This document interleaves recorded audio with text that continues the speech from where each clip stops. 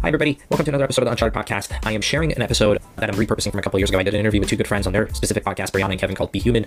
And the reason I'm repurposing it now is with everything going on in the world, and more specifically everything going on in Iran, my home country where I was born, I wanted to bring some understanding to everybody that maybe listens to this that doesn't understand the struggles of what it takes to leave your home country and move to a new country.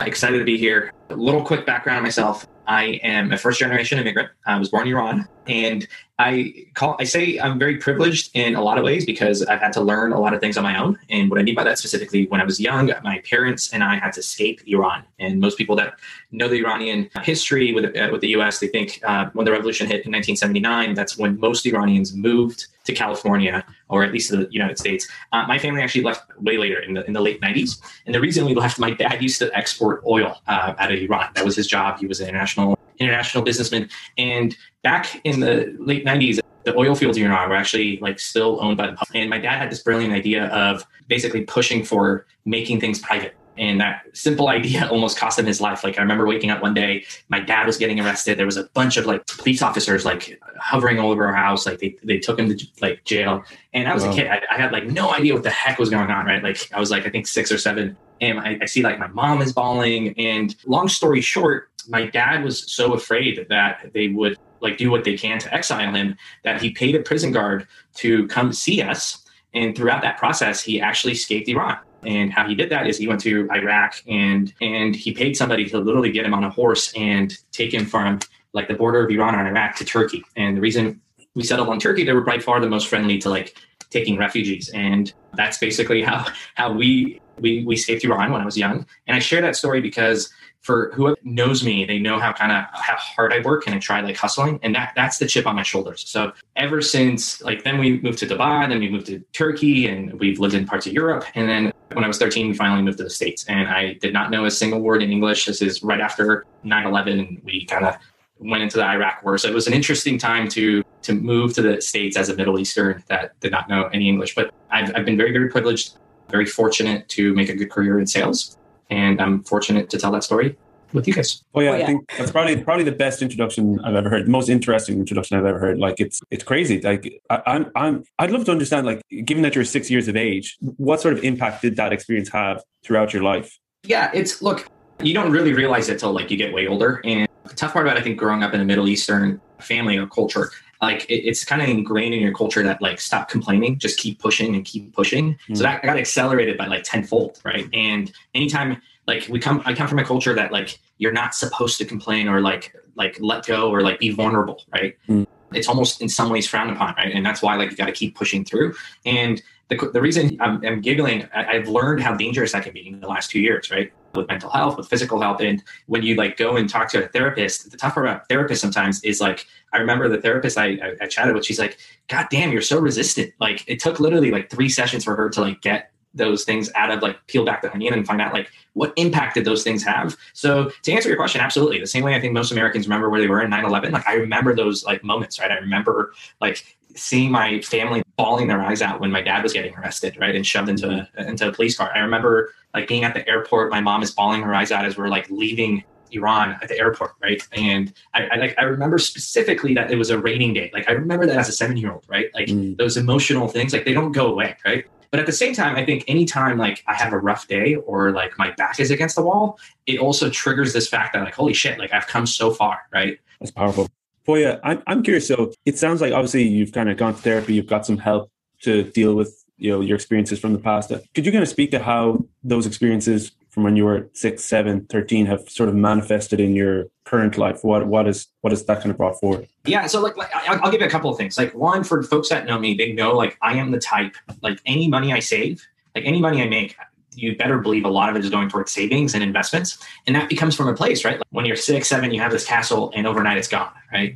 And then we go to Dubai. My dad started a travel agency in the early 2000s, and then the internet pops up. Those travel agencies overnight are gone, right? So I've had these experiences where to no fault, I would say, of my parents, right? They did everything. They would I think one thing I really hope if one day I have kids, I pass down to them is the love and affection they gave to us, right? Because it's so, so important. But at the same time, overnight, some of those incomes, right, were gone, right? It literally evaporated. So sometimes when people ask like, why the hell don't you say like spend as much money like that you make? It's because of that, right? For good or bad, like I'm afraid that if one day these are evaporated, my loved ones are going to go through the same struggles that I'm going to go through, right? So like that's one example. The second example is for anybody that knows me, when like horrible shit happens, I am like one of the most optimistic people you'll ever meet, right? Because I'm like, this is not even bad. Like, you know what's bad? Like being in Iran and like, I grew up like, I remember going into a village where like literally to get clean water, we would have to walk like 2 miles and like put it in huge buckets and like take it back to like my grandma's house, right?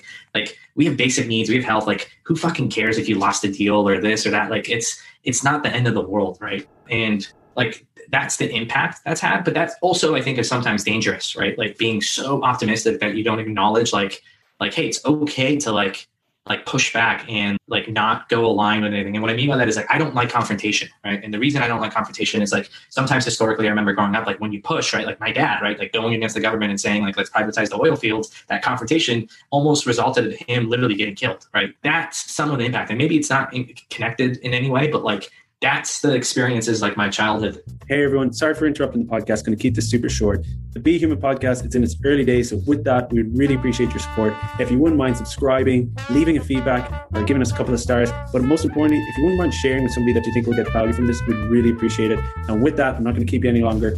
Back to the podcast. Mental health is something that we talk about a lot on the podcast. And I know earlier you alluded to going to therapy. So what do you do today for your mental health? So it's a combination of things, right? And to me, I think physical health and mental health go hand to hand, right? And I really learned this actually when COVID hit. And what I mean by that is when COVID hit, like historically, what I've done for the last 3 years is support folks from a sales perspective, right? And what that means is, frankly, I'm an AE usually for like multiple different companies, right? And in like early 2020, late 2019, I was doing so well at SaaStr, just selling event sponsorships that I'm like, I'm just going to double down here, right? Like, let's just focus, like make that coin, right? And literally overnight, the event industry evaporated, right? And what happened starting in March is not only like the event industry evaporate, when I was trying to like go and like maybe get gigs for like, the world was panicking. Like it was like, oh, you're a consultant? Like good luck. Like those people are like the last on the list right now. We're like doubling down on like people. And I really did not understand like what the hell it meant to be depressed or like any of that until that moment, like to a point where I was struggling to get out of bed. Like no joke. Like I would wake up most days at like 5:36, go to the gym, like start powering. And some of those days I wouldn't get out of bed till like 11, 12, like at the very least, right? I was like so freaking sad and emotional. And this is at a time where everybody's like punching you left and right because they're like, the event didn't happen, like give us our like refund. And I don't like confrontation. I don't like that. So it's not fun, right? Like, sorry, no refund. Like, and it was not a fun experience, right? And some of the things I've learned is a couple of things. One, I think like physics, you always have to be in motion. At least for me, I think it's so important to be busy, to be consistent, and having a routine. So I try waking up if I can. Actually, I'll take a step back. I think one part of it is you need to be aware. I think self-awareness, if there's one thing I've really learned, is really learning self-awareness. And I'll just give you my example. Some people freaking amazing at being able to work out alone on their own. Like they're just focused, they're disciplined, they can get on the Peloton. I am not like that person, right? I need an accountability buddy. I need to go to a boot camp. I get my energy from other people, right? So that's why I think awareness is so important, to put yourself in those things. And then the second thing that I've learned is be in motion, right? For me, if I get my energy from other people, if like, I think in order to like be successful, like there needs to be some peace, there needs to be some happiness, right? And that's how I form those things. I try putting myself in those scenarios because the rest of the day becomes so much easier. We start recording this at 7, right? I went on like a nice little run with my dog, right, before this. But that's again how I get my energy. And like the beauty of animals or dogs or other people is like they do some quirky shit that like make you fun, and the rest of the day becomes a little more enjoyable, right? So, and then the last thing I do is I try reflecting as much as I can towards the end of my weeks. So on Friday, I have a little sheet. It's basically 2 parts. One is like work. One is personal. What am I grateful for? What should I expect gratitude to? What am I proud of that I did this? What were some challenges I went through? But more importantly, I ask myself, why, to find out the root cause. Is there anything I can do immediately to address those? And what's maybe the long-term like solution to resolve some of the things that are stressing me out? Those were specifically questions for like work, but they kind of go hand to hand with like the personal side. And the personal side is like, how is my mental health? Like, how am I thinking? What am I grateful for? Like, did I get enough to like work out today, right? Did I eat healthy? How do I feel about my relationships and other things, right? So those things I think are really important. And then frankly, the last 2, I think is it's important to just be able to like, not get help, but like just talk to somebody. My partner, I can't thank her enough. She's like, that's the person like sometimes I like vent to. But frankly, I think sometimes you just need to go to somebody that's a neutral party, right?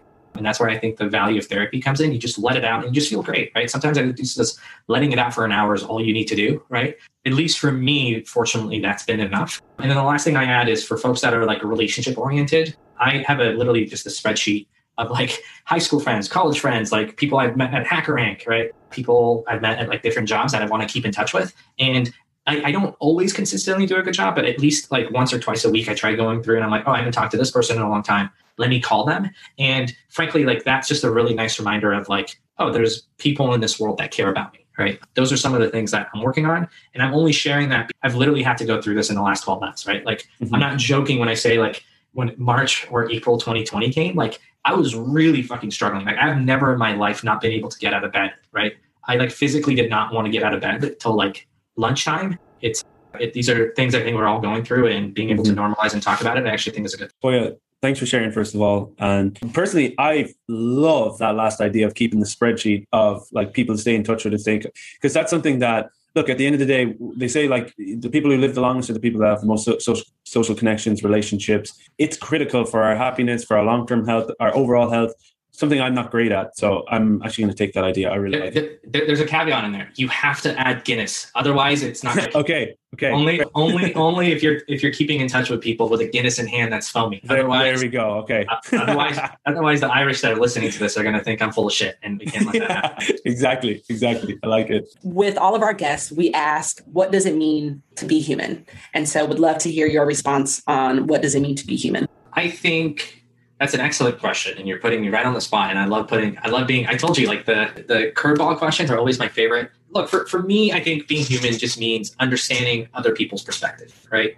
I think especially we're at a time where, so I brought up Iranian, right? And like I'm not in any way trying to like make this a bigger deal than it is, but I literally grew up at 6 or 7, like seeing people say like, down with America, down with Israel, right? Like all this horrible crap, right? And then guess what? Like we moved to the States and I start meeting people that are like, have an American background, Israeli background. And I'm like, holy shit, like, these are some of the most amazing people I've ever met, right? And what I'm trying to basically say is anytime you have disagreements, anytime like there's differences, I think it's so important to do what you can to like understand that person's perspective. And you'll be surprised how often you actually kind of see that you have more in common than you think, right? So I think the world tries like, and especially over the last 5-6 years, right? Like the division has been so insane, not only in the US, but I think across the world, right? And with COVID, I think it's gone 100x worse, right? And I think the more we can celebrate what makes us unique, but more importantly, like what we all have in common, and those things that we have in common is we want health, right? We want prosperity, we want work, we want our kids to hopefully be raised in a planet that is better than we were raised, right? And that to me is, I think, what it means to be human. Well, yeah, you should think about maybe running for office one day. You are so inspiring, and I really appreciate you coming on today and being authentic and being vulnerable. So thank you so much. Yeah, thanks for having me. It's always easy to be vulnerable when you have friends like you that make it safe and give me the confidence to not only be myself, but stroke my own ego. Thanks for giving me another opportunity to do that.